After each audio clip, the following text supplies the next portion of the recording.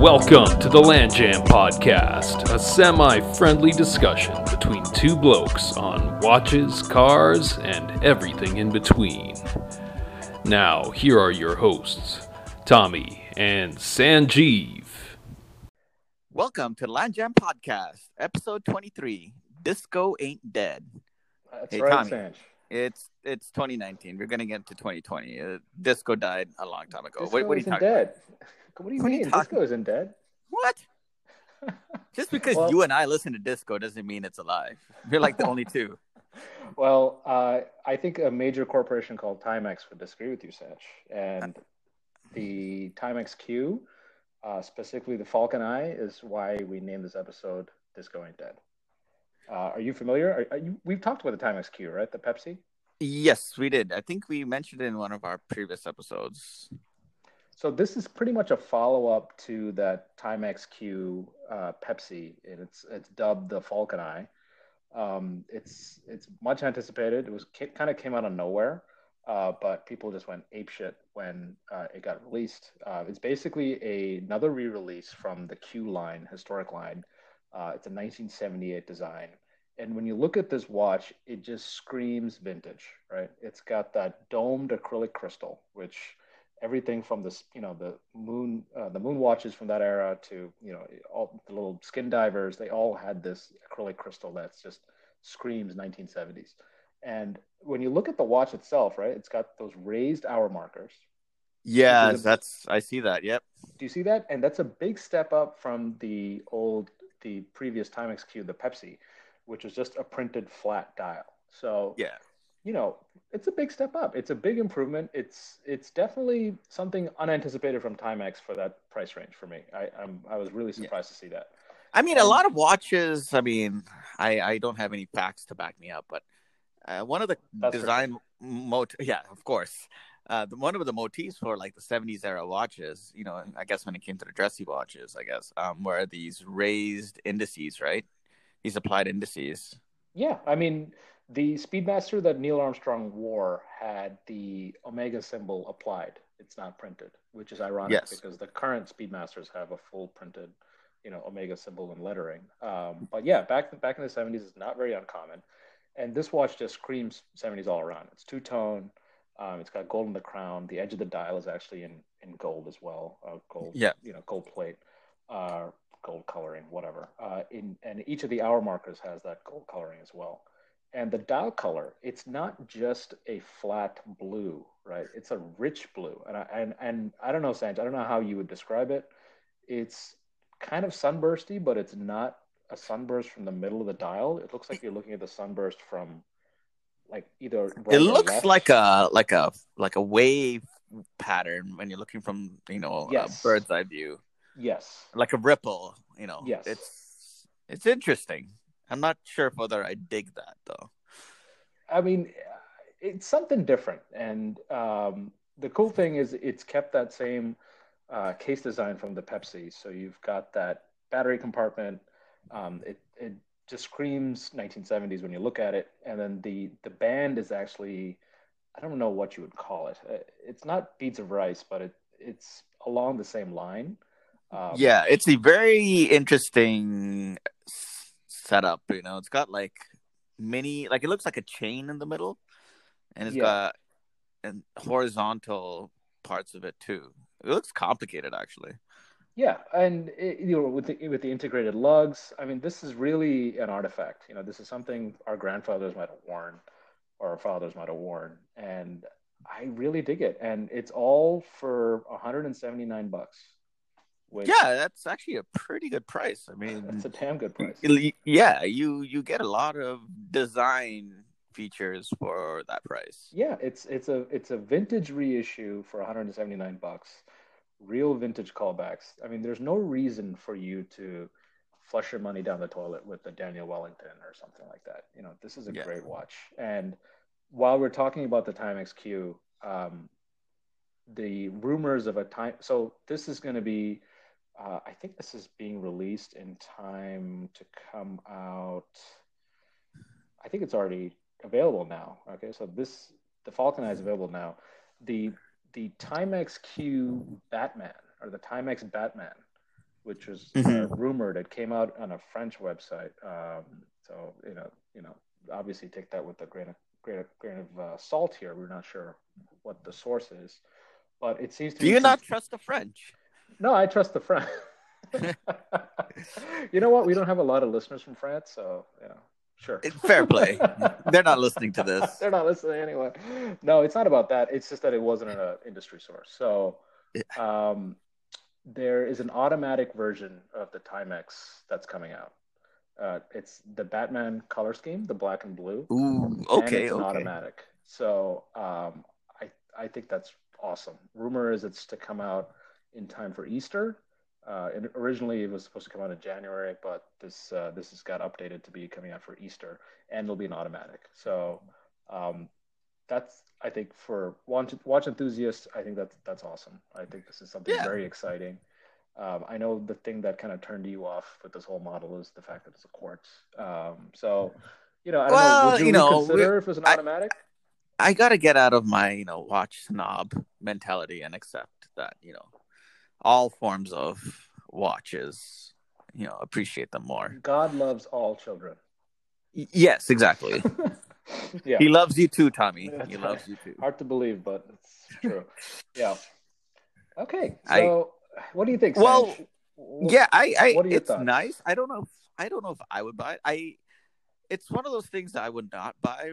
Me personally, I'd rather spend it on other watches. However, I give Timex credit for going, unapologetically 70s on this watch. The case is very interesting. It's like integrated lugs.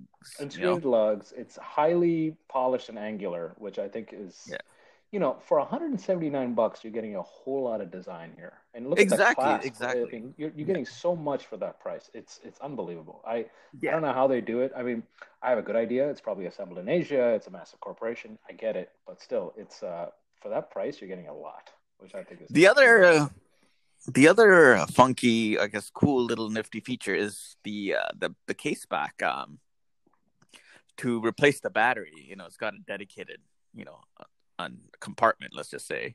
Yeah, just like the Timex Q. Yeah. So it's cool. I mean, yeah. It's would you cool callback. Yep. Yeah. I mean, obviously you're talking about it, but I mean, if you had $180 to spend on a watch, would this be on your top pick? The problem is because of the watch addiction that you and I have, you kind of have to plan ahead when you buy a watch now, because you have to keep in mind that any watch you buy is going to fight for wrist time, right? Yeah. So that's the problem. I mean, what would I put down to wear this? But in itself, and that's not a fair thing to really consider, but in itself, I think it's a fantastic watch. I more than the regular Pepsi, and I the Timex Batman, fine. I've seen the mock-up; it looks cool, but the Falcon Eye, something about it just screams 70s, and I love it. And it definitely screams 70s for sure. I love it. Yeah, and I'm sporting a Freddie Mercury mustache right now. I'm all about the 70s. So I don't know if it's Freddie Mercury, but sure. What are you trying to say? There's levels, After Freddie Mercury is the British racing driver Nigel Mansell. I'll take Mansell. I'm a Mansell. All right, I'll give you Nigel Mansell. How about that?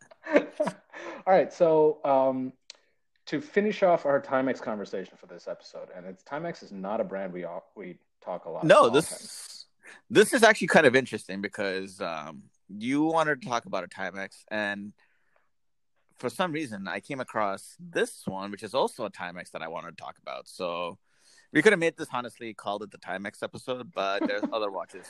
Yeah. So this one somehow, I guess, I don't know how this slipped under our radar, but it did, from far as I remember. But the one I'm going to talk about is the Timex Waterbury Classic automatic watch.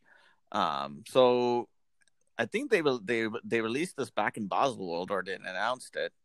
So it's been in the market for retail and for a while, but I don't know how we missed this. But so Timex released a new collection, basically named after the town of Waterbury, where Timex is from, in Connecticut. And there's two styles of watches: the traditional and the classic. And there's 4 different combinations based on what kind of dial colors you want or not. But I'll start with the Waterbury Classic. And that one is a bit more, to me, like a dressier style, a bit more simple, I guess. Yeah. So you can get 3 different dial combinations. So you can get a white dial with silver numerals, a black dial with white numerals, or like this brown aged dial looking thing. It looks like copper. Patina. It looks like copper. Yeah, it's an interesting dial color, which I actually have not really come across in a while. Like it's got like this aged look to it, A Block to Watch calls it rose gold tone, whatever that means. Yeah, it's not rose gold, but it's rose gold tone. Yeah, I have no idea how that is rose gold to me. It from doesn't the look rose gold. Yeah, I don't know. These guys must be smoking something. Yeah. I'm really salty after Christmas. What's wrong with me? This is a great article. You saw your credit card bill on all the things you spent for Christmas. That's right. Yeah. I'll do you one better. I saw my bank statement from January till now and how much has come out of my account. It is mind-boggling. I am shocked. Oh, you're a homeowner. I don't want to buy another watch anymore. You're a homeowner. It's the money pit. You're Tom Hanks. You seen that movie? Anyways, did you get that reference? Which one? The Money Pit with Tom Hanks. No, I don't actually. Him and his wife, they buy an old home. The home is basically a disaster. It's the Money Pit. It's great. Great movie. Highly recommend it. Very 80s. Gotcha. Okay, so but remember, we're talking about the 70s. We're talking about the 70s. Disco ain't dead. Whatever. Yeah. Anyways, back to the Timex. The other cool thing about this watch is you can get it in different straps or bracelets. So you can either get a leather strap or this like mesh bracelet. Milanese, yeah. It's mesh Milanese. And it's available in the case size of 40 millimeters. And it's an automatic and it comes with a Miyota movement. I don't know the exact Miyota movement, to be honest. I tried looking around a little bit and they wouldn't say it, but it's got a 40-hour power reserve. But if you want something a bit more, I guess, I call it more technical looking, a bit more engineering field watch, perhaps, is the other part of the Waterbury collection, and that is the Waterbury Traditional. So there comes in 2 flavors, which is a black dial or a white dial, and it comes with sword hands with lume. And you can either get a metal strap, which kind of looks to me like a Patek Nautilus. It's got, a polished links in the center with brushed links on the outer part of the bracelet. Yeah. Mm-hmm. And the black one is basically the same thing as well. But so yeah, the hands. One's baton, one's sword hand. Is that? Yeah. So the Waterbury Classic has a different set of hands relative to the Waterbury Traditional. So I really think the Waterbury Traditional, the one I call it the more technical looking one, is a very killer looking simple 3-hander with a date complication. I think it looks fantastic. Well, what are your thoughts? I this is a miss for me, bro. It's very just kind of boring.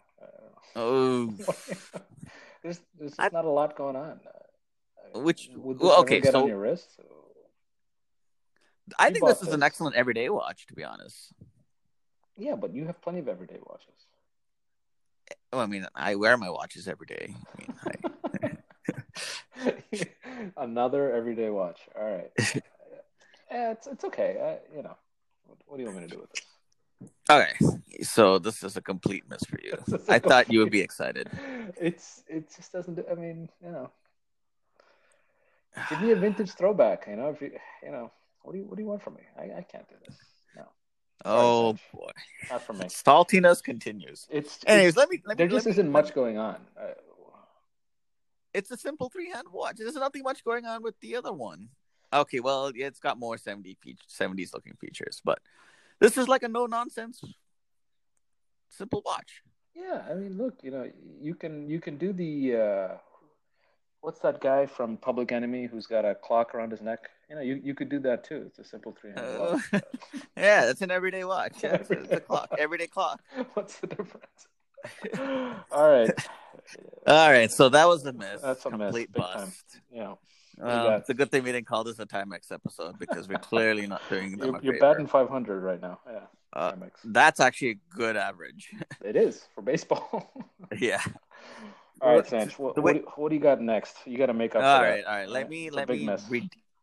right. Let me redeem here with something from Damasco. Ooh. Okay. What do you got? So the one I'm going to cover is the Damasco DC86 Central Minutes Chronograph. Oh, okay. So what Damasco has done is they took the legendary Lemania 5100. Which, by the way, I am still hunting for a Lemania 5100 wristwatch. Okay. Well, this might get you. You should get the Damasco then. Okay. So tell me more about it. Well, okay. Well, Damasco is known for very more like a no nonsense tool watch, kind of like a Zen. They don't go out with the very similar DNA. I agree. Yeah, very similar DNA. They don't go experiment with different like gold materials or anything like that. It serves a purpose. It's meant to do a job for those in the field who rely on a watch, and they're also well known for researching into special materials that serve the purpose, like especially their case designs. They do this thing called ice hardening, and they use nitrogen to improve the strength of the case, and apparently is much better than, say, other processes out there. I don't want to go into details because I don't know exactly how it's done, but I take their word for it. Do these guys use submarine steel? No, that's Sin, right? Sin uses submarine steel. Yeah, they use the submarine steel. They use this ice hardened stainless steel, which is extra scratch resistant. Okay. It's better than applying a coating, I guess, or even surface hardening. Okay. So it's effectively scratch or even everyone's got to have a gimmick. Yeah. Yeah, but Damasco actually has been doing things like that. They put their money into things that are more useful than having rose gold. Yeah, no, and sidebar. Sorry to pause you, but Worn and Wound actually did a awesome video of visiting the Damasco factory. I'd highly recommend anyone listening to check that video out. It's a really interesting brand, and they seem to be really led by engineers and design, and not by the bean counters. So we support them. Yeah, and you see it through their design DNA. Very similar to Zen, and so anyways, they took the 5100 movement and I modified it to some degree, and they applied it to their DC line, and it's a 3 registers, and so it's got a central sweeping seconds and minute hand, I guess, and the 12-hour totalizer at 6 o'clock. So it's got some. I'm trying to read through the notes quickly here. So it's got a running seconds hand at 9 o'clock, a 24-hour indicator at 3 o'clock, and a 12-hour totalizer at 6 o'clock. So it is also, you can get it in 3 flavors, which is a black dial with, I don't know if they even use PVD coating or anything, but it comes in a black case. So, and you can also get a stainless steel, or you can get a... Which one would you pick, Sanch? Well, let me finish. There's the black one with the green. And so the 6 o'clock, the 12-hour totalizer is in the registers in green, and the minutes and centrals, minutes and seconds hands is in green as well. And that is the one I would take. That is a really funky, like radioactive Incredible Hulk green. You would take that one? I would take that one. Well, see, if you go to Damasco, that's actually, they use that green a lot. Okay. But there's a purpose to it. I mean, if I read it correctly, that is specifically for the chronograph, so you can directly look at it. If you're actually using this in the field. Yeah, I dig it. Okay. So, yeah. Would you take the black case, the PVD case, or the stainless steel? Well, the green comes only, I believe, in the black case. Okay. No, the green also comes in the stainless steel. Oh, does it? Yeah. If you scroll down to the end of the Worn and Wound article, you'll see mock-ups of it in the stainless steel as well. Oh, right. You're right. Yeah. Good so call. I think you have optionality there. So if you would, so knowing that, which one would you take? Would you take the stainless I'll steel still take the black. It looks so technical. Really? Yeah. You know, for some reason, the PVD black case thing, it just goes right over my head. I'm just not into it. Oh boy. But okay, whatever. I think it looks cool. A few episodes ago, you were all over the black case. What happened? Which one? I don't remember. I just remember talking to you about it. A lot of accusations. All right. So, yeah, I base these statements on things that have no facts or not factual based. I'm aware. Yeah, no, I think this is an awesome watch. This is an awesome watch. I really dig it. It's a relatively slightly larger watch. It's at 43.3 millimeters, I guess, the dimensions. Right. It's a heavily modified movement based on the 5100. So the price is tell me, $3,977, or about $4,000. In the grand scheme of things, isn't terrible. No, not at all. No. Yeah, I think that's a good price. I guess, just for background information, the reason I'm so into that Lemania 5100 movement is because I'm really into the Porsche Orfina, the Porsche design, military watches. I know Tutima did it. I know Sin did it. I need the Heuer Pasadena. That line of watches to me is very attractive, very 80s. Oh, yeah. I agree. I love those watches. Yeah. Just my first watch that I really got into was the Tutima Bund. I love that watch. Yes, that's how this whole idea of a podcast started. It was basically from the Bund. Obsessing over that watch. So yeah, you were pestering me. Yo, you see this Tutima Bund? I'm like, it's the same picture in a different light. Well, I mean, the case design is different. This is a much more modern case, but as far as the dial layout, it definitely gives me that vibe, and I really like it. I think this is a great watch. I'm a fan. Yeah, it's a no nonsense, serves a purpose. You can literally throw this against the wall and nothing will happen. Yeah. Don't do that, but yeah. No, I mean, don't do that with your $4,000 watch. Yeah, no, I think this is awesome. All right, Sanj, you redeemed yourself. So I've redeemed myself with this. Is that what I'm hearing? You're satisfied? Yes, you're back in our good graces. All right, very cool.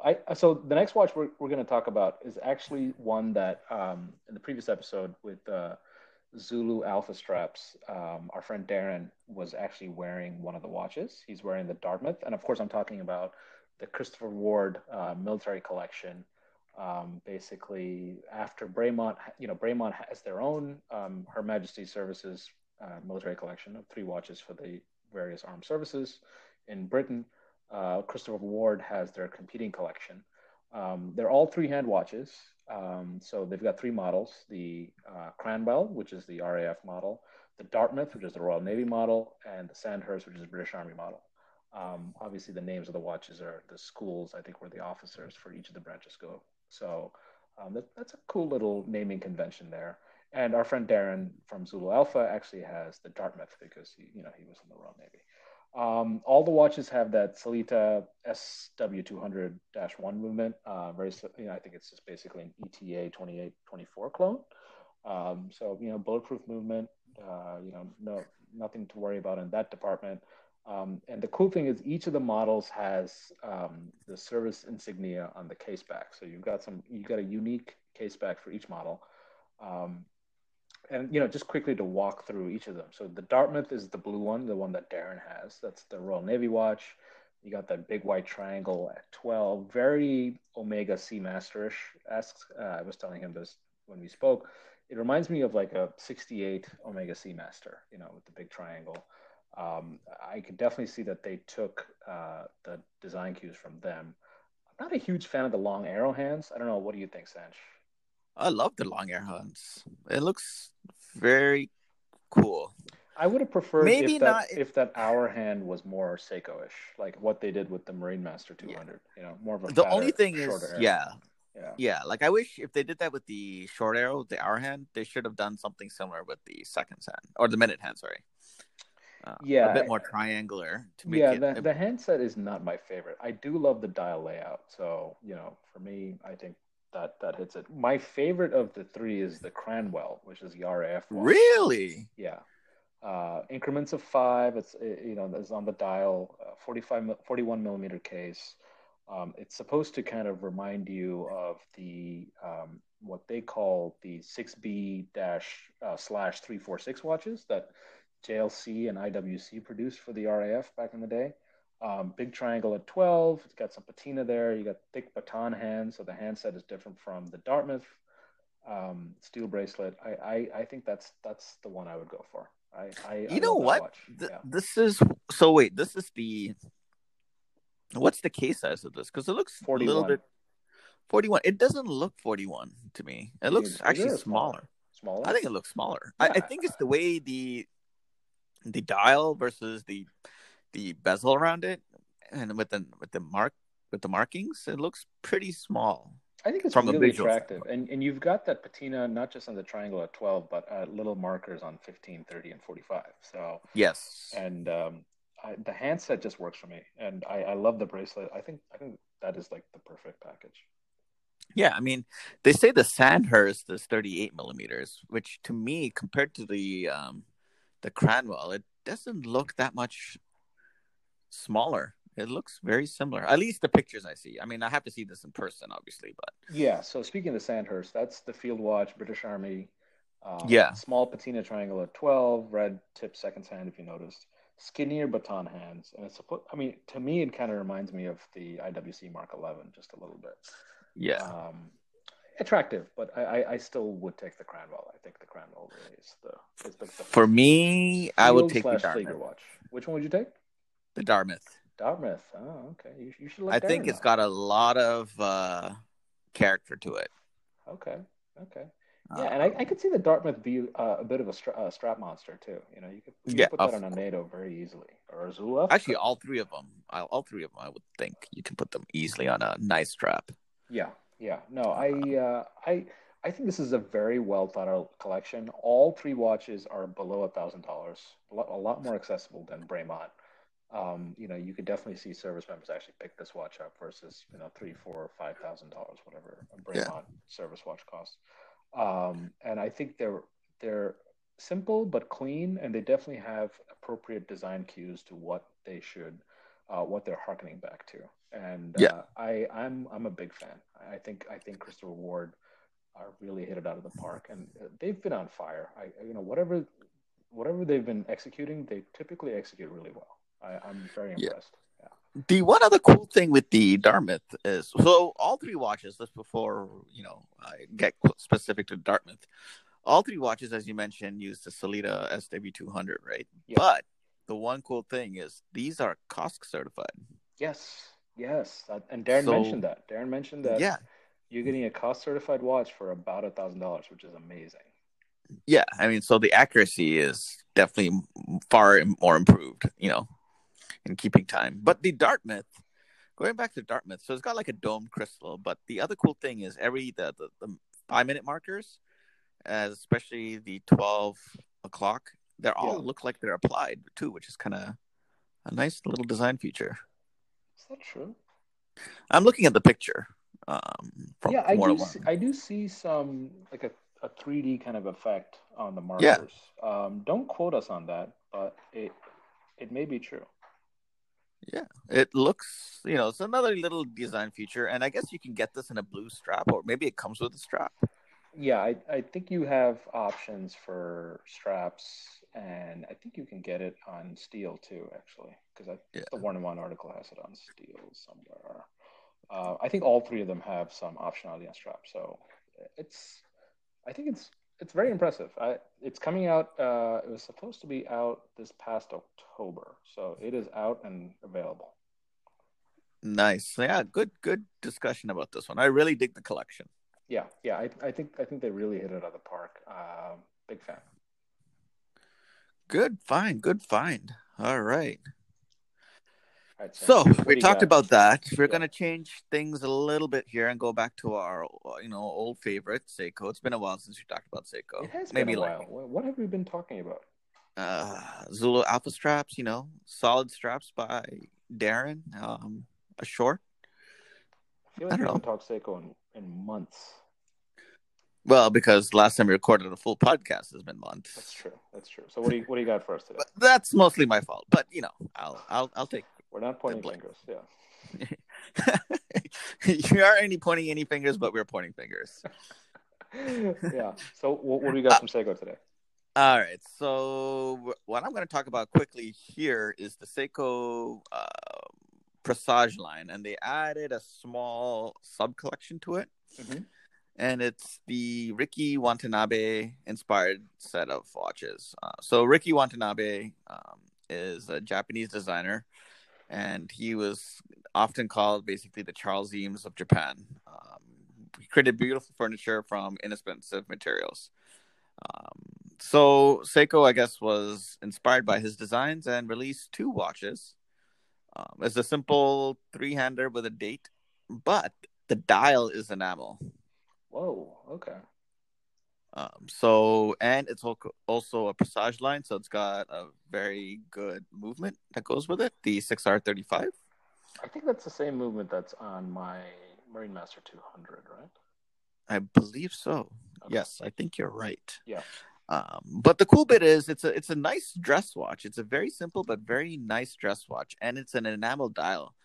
And to make an enamel dial, especially at this price point that they're offering it, is very impressive.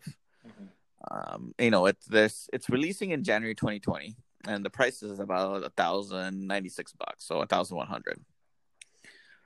And I really dig this watch. It's a very simple case with the 2 different dials, basically one in like a brownish, maroonish red, and the other one's a white dial. And the hour hand actually has got this very unique arrow at the top, a pointer at the top, let's just say.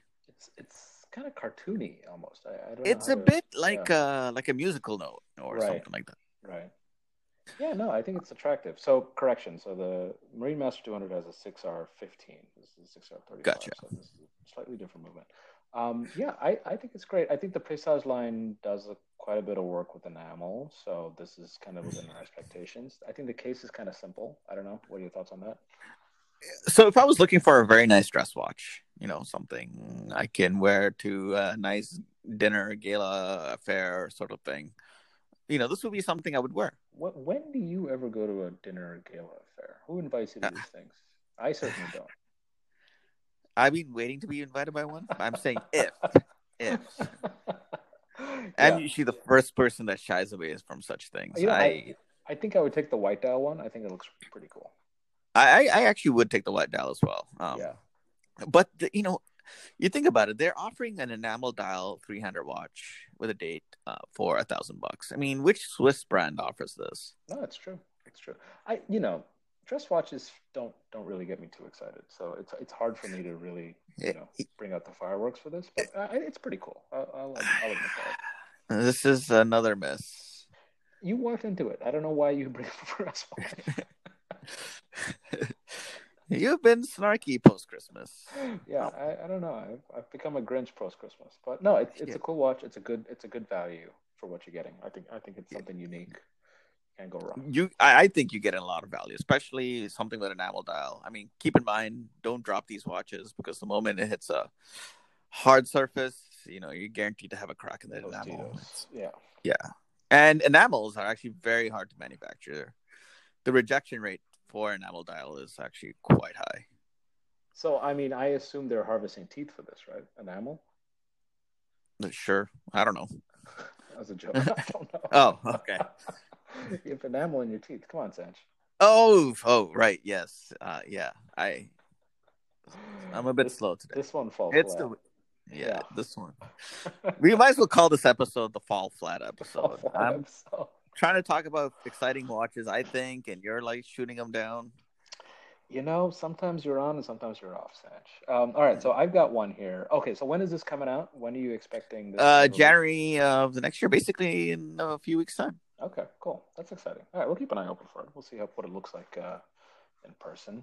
The next watch is one that's actually released at the Wind Up Watch Fair by Worn and Wound in New York. I used to attend this when I lived in New York, so it's pretty cool that this watch fair has now become a venue for watch releases. They're sort of like a mini Baselworld, so that's pretty interesting. And of course, I'm talking about the Fair Markham World Timer. Fair being a British brand, they've been kind of a hit amongst the enthusiast circle, and they're really trying to do something different here with this World Time watch, which uses a ETA 2893-1 movement. And the cool thing is there are rotating discs that are demonstrating the 24 important or salient time zones, showing the major cities, and it locks into place by each time zone, so there isn't any play. And basically, Markham has a white dial with big blue numerals and an awesome world map on a disc for the time zone adjustments. So you actually adjust the world map in the middle for the time zone that you're traveling to. Okay, so I'm just trying to understand how this dial actually is, how it works really, because so you have an inner basically disc of the world map, as you mentioned. Yeah. And then you have 24-hour time, I guess. And how does that relate to what time you're actually is? Is there another hand, or is it pointing to? There's a second hour hand. It's a GMT. It's a GMT world timer. Gotcha. Okay. Yeah, and then you basically line it up. You line up the watch with the city that you're tracking time for, and then it'll jump the hand appropriately. Gotcha. Yeah. So it's a really cool watch, and when you look at the dial itself, right, it's extremely highly detailed. Farah said that there are 40 different separate processes that have to go into place to make that dial. And if you look at the texture on the dial, it looks almost like a golf ball. It does. I was going to mention that it's got like this woven looking pattern. I wouldn't say it's a golf ball, because the golf ball is a very circular dimples. This looks like it's got like a crisscross at a curve. Fair. Yes, but there's definitely a texture to it. Yes, it's that's probably my favorite bit of the watch. It's that texture. Yeah. So 3 o'clock crown, and then at 10 o'clock, there's a second crown to adjust the time zone complication in the watch. I think it's really attractive. It's something that I've never seen before in a watch. What do you think? Not feeling it. Huh? You like it, right? So you hate it. No, I mean, I'm not saying it in the sense that because you like it doesn't mean I like it. I mean, it's nice. I mean, I get it, but it's a bit too much. You're such a catty shrew. Why is it too much? For $1,500 Why do you need the world map for? For GMT, for travel. Yeah, what? It only shows half the map, first of all. Second of all, you're looking down from the so for the listeners that can't see it, you're looking down on the globe from the North Pole. Is that right? Yeah, sure. Yeah. So, well, I mean, to me personally, I don't see any purpose in that. I mean, it's nice. I really dig the texture on the white tail. Don't get me wrong, but I wouldn't buy this. Not for you, huh? Interesting. And like the other thing is so it's got, I guess, a combination of indices and numerals for the hours. Yes. I don't like the way it's done. You don't like the numerals? Why? Is it the font? No, I actually like the numerals. I don't like the combination of the two. Huh. Okay. If you're gonna do numerals, do it all. I mean, except maybe for the 3 o'clock, and maybe you can balance it with the 9 o'clock. Okay. But I don't know. How dare you do something different, right? How dare they? How dare they try something different? You're the one that is always looking for, if someone had a watch collection that had all sorts of different dial colors, you would pick the most black one there is. Well, I picked something really unique here, Sanj, and I'm kind of. And I give you credit. I'm saying, like, yeah, you like it. That's great. Good job. But you hate it. You know what this reminds me of? It reminds me of the Christopher Ward moon phase watch that I brought. Oh, right. Ago. It was very Marmite, and you hated that watch, and I could really not figure out why. Yeah, it's a nice watch. Don't get me wrong. I give Christopher Ward credit for doing something completely out of the box. It's nice, but it's just not my cup of tea. I mean, okay, interesting. All right, well, that's. I mean, like when you never leave, you spend 99.99% of your time in the Eastern time zone. I mean, where are we going to change these time zones here? I fly to California for work. I fly to Chicago. I Chicago and Boston. No, shit, they're not. They're 1 hour difference. Yeah, California, Chicago, sure. Yeah. I mean, are you going to admit you're wrong, or you're going to adjust the time zones based on that? I mean, it's a different time. I have to. I mean, like, no. I mean, this watch doesn't even have it. So, anyways, I'm just gonna let you flail out there. Yeah, I'm just gonna wave my hands in despair. All right. So I think that's all we had for watches today, Sash. Yeah, I mean it's been a hit or miss this episode. I mean, we covered some good watches. Some unique, some Marmite choices, but I liked it. I mean, you find my collection choices Marmite. Very Marmite. Yeah. Very Marmite. I mean, don't bring dress watches. It's like bringing a knife to a gunfight. You should know better. You brought in a quartz watch. That's fine. We're not going to. Yeah, that's basically anymore, like a tree branch. All right. All right. So I think we should transition on to Streaming Gold. Before that, the one thing I forgot to mention to the listeners out there is the Timex collection, the Waterbury collection, was the price. I did not mention that, so sorry to go back. I know you're so excited about that, but they're retailed from anywhere from $250 to $270, okay, depending on the color combination. So it's not a bad price. That's fair. Okay, you can find them cheaper elsewhere, but I know you're not going to buy it or look at it. That's. Thanks for filling that in. Let's agree that we like the Christopher Ward collection and the Damasco. Basically, 2 watches. Okay, that's fair. 2 out of 6, something like that. That's still a good batting average. That's pretty good. All right, so Streaming Gold. I'll kick off. Sounds good. All right, so my first thing for Streaming Gold is actually a podcast episode titled "How the AK-74 Became a Fashion Statement," and it's an interview with basically an online researcher. He's got a Twitter account. He goes by Caliber Obscura, and basically what he does is watch combat videos and pictures from conflict zones that are currently, things that are hot, like Syria, Nigeria, where there's Afghanistan. And he does research on the weapons used in those pictures and videos. So he will try to go back and find out, hey, where did they get access to X, or what is that funky thing that guy's holding? And it's a really fascinating story. And there's 2 snippets that I, just to kind of give you a taste of what this interview is about. If you look at Syrian combat videos, you will often see for a sidearm the Luger being used. And if you know anything about the Luger from World War II or World War I, this is basically the sidearm that was used by Germany in both World Wars. So what the heck is it doing in Syria? And he basically did the research to say, hey, these Lugers that were actually finding their way into Syria, they were actually produced by Imperial Germany before World War II. Used in World War I, World War II. Then when Germany fell to the Soviet Union, the Soviets took these weapons. And then in the 60s, they sold these Lugers to the government of Syria, basically for like nothing. These are like surplus weapons that were just lying around. The Soviets weren't using it. They said, okay, here, you can use them. And now, some almost 100 years later, these weapons are still being used in combat, which I think is insane. Like, yeah, think of the hands that it's gone from: Imperial Germany, Nazi Germany, Soviet Union, government of Syria, and who knows who's using it in Syria right now. That is, for one piece of equipment, that's 100 years of use. It's pretty crazy. And basically the B-52 bombers of sidearms. Yeah.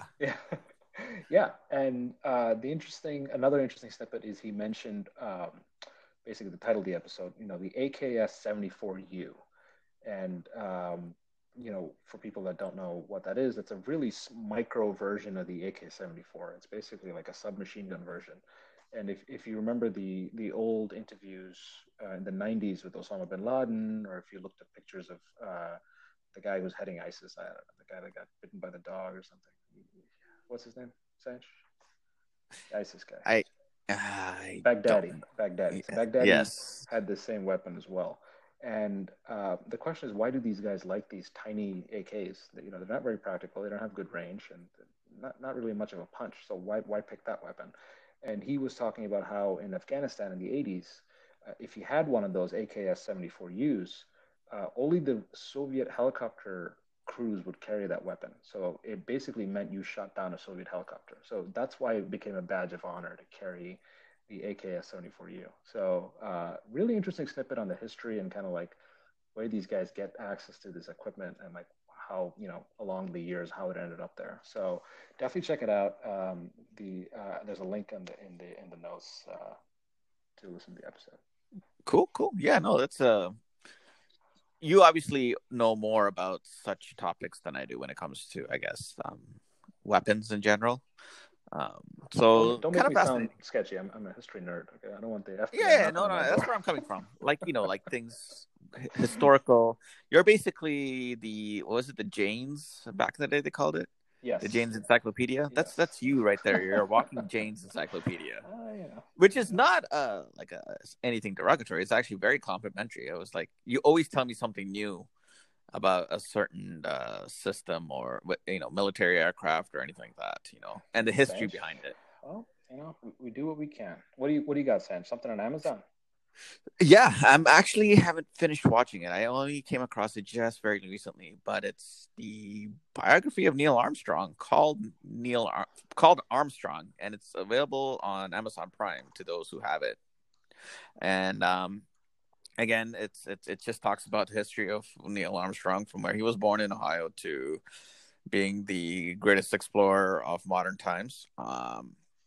And the cool thing is the words of Armstrong are narrated by Harrison Ford, who is your other hero. Best actor ever. Yep. Yeah. So yeah, definitely give it a watch. It's free, available, and it's so far what I've seen, it's very entertaining. Great. If you're into NASA, being a space nerd, or just want to know about Neil Armstrong, it's worth the show. Awesome. All right. Well, I will definitely check that out. And actually, going on to closing notes, my closing note actually is tied on to Project Apollo. It's the Apollo 12 story. BBC Future did an article special on the 50th anniversary of Apollo 12, which was obviously the second mission to the moon, successful mission to the moon. It was a textbook landing. It was basically no issues except at launch. The Saturn V at launch was struck by lightning, and there was a temporary electrical failure in the command module. And basically, they were seconds away from aborting the mission. And the commander of the mission was talking to launch control and being like, "Hey, I've got an electrical failure. What do I do?" A young engineer kind of spoke out from the back and said, recommended switching SCE to aux, basically one forgotten switch at the whole control panel in the bottom right, and that control switch was all that had to be done to save the mission. So after that hiccup, basically Apollo 12 had a perfect mission. They were navigated perfectly to their target on the moon. They had a textbook landing, and they were recovered with no issues. So it's a great story. Definitely check it out. We'll put notes in the article in the notes. Yeah, so SCE stands for Signal Conditioning Equipment, which was the system that processed sensor data from transmission to the ground. So, yeah, it was literally one switch. I don't think even the astronauts were fully aware. I think only one of them kind of remembered where it was. Yeah, I think he had to be reminded on where to actually flick that switch. Yeah. Because it's so obscure. Like, none of them have used it. Yeah, exactly. Okay, so yeah, definitely do check out that right up there. It's worth it. And I think the last closing note we had for today is Ford versus Ferrari. And Sanch, have you seen this movie yet? Yeah, of course. Yeah. Unbelievable. I'm embarrassed for you. I really am embarrassed for you. This is not looking good on my side, is it? Not looking good at all. Yeah. No. You saw Star Wars though, right? I did. What a Boy Scout. All right. So to be fair, no one wants to watch Ford versus Ferrari. Oh, no with me here. To. I have to go solo. Okay, that's fine. I've gone to the movie solo, and I've enjoyed the movie, and I've come home and cried because I had no one to watch it with, but I still watched the movie. That's cute. But anyways, I do know the story of Ford and Ferrari of the Le Mans. So going to tie in with that movie, I've got 3 articles here. The first one was basically the secrets behind the cars and the crashes. A lot of the effects were practical. They, in fact, even threw a Ferrari frame into the air to simulate one of the real crashes that took place. And there's a great article by Boston.com on how they actually accomplished that, where they sourced the vintage cars for the races. It's really cool. I would definitely check that out. Second article was by Jalopnik on a brief biography on Ken Miles, who is the driver that actually won. I think everyone recognizes that he won Le Mans 66, and he's played. Well, hang on. Let's stop there. He did not win 66. No. I said everyone recognizes he won Le Mans 66. I know technically it's Bruce McLaren and his car because of the controversy about who started first, and but everyone gives Ken Miles credit, right? Yeah, he was the one who developed the car.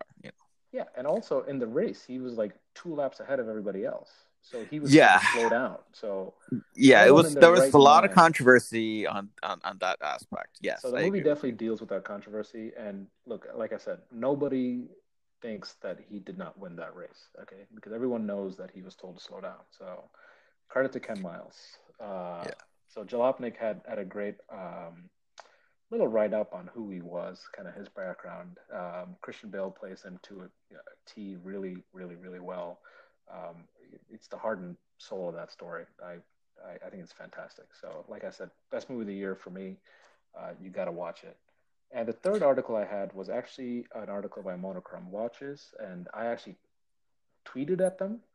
So I'm trying to get some credit here for this because I asked them to write an article. I tweeted Hodinkee too, but they're busy doing another LE, I'm sure. But I asked them to write an article on the watches that the drivers used in the movie. So they covered the watches that Shelby and Miles wore in the movie, which is great. Definitely check it out. From memory, I think it was Shelby that had the Hoyer, or Miles that had the Hoyer, or both of them were wearing Hoyer. But it's a great article. It's definitely worth checking it out. I think Shelby was wearing the Carrera, actually. Yeah, this was when Hoyer really got involved with motorsports. I think Jack Hoyer decided to go venture into that arena, let's just say, and he had huge partnerships with many racing drivers, especially including the Ferrari drivers back in the day. So I think Shelby in the movie's wearing a Hoyer Carrera reference 7753, which actually wasn't out in time for the race, but whatever. It fits the character more than being a fashion. I think people go there to people go to the theater to watch the race and not point out mistakes of what watches they're wearing. I'm very let down by you and upset by your comments. So yeah, I think that's all we had for today. If you haven't seen Ford versus Ferrari, I'd highly recommend it. You had anything else, Ansh? Nothing on my side, apart from the fact that I've let you down by not watching this movie. I've been really wanting to watch it. But... Okay. I just think that more people should watch it because it'll tell Hollywood to make more movies on racing and real people and not a stupid sequel to some BS. So... I think you're referring very specifically to a movie that came out just recently and is based off a trilogy that you are not a fan of. I know where this is going. We're talking Disney Star Wars, obviously. And yes, I am referring to that. Let's not go down this rabbit hole because this podcast no one's going to look good. Yeah. This podcast will last 9 hours if this was the case. Well, all right. Well, I think that's all we had for today. Thank you for joining us for another episode of the Land Jam Podcast. Yeah, thank you. And I guess this is the last one for the year. So to listeners out there, thank you very much for giving supporting us and listening. Yeah. And it's been a really big year for the podcast, and we appreciate everyone who's given us a shout out and kind of referred us to friends, it definitely helps. And we do it as a passion and love, so it's nice to kind of. You may not hear it in this episode of the podcast between us two, but in reality, we actually do love each other. And way of podcast. Yeah, we love the podcast. We do it for the podcast, not for each other. Things are getting a little too mushy here, but yeah, thank you, and we'll see you in 2020. Yeah, and happy New Year.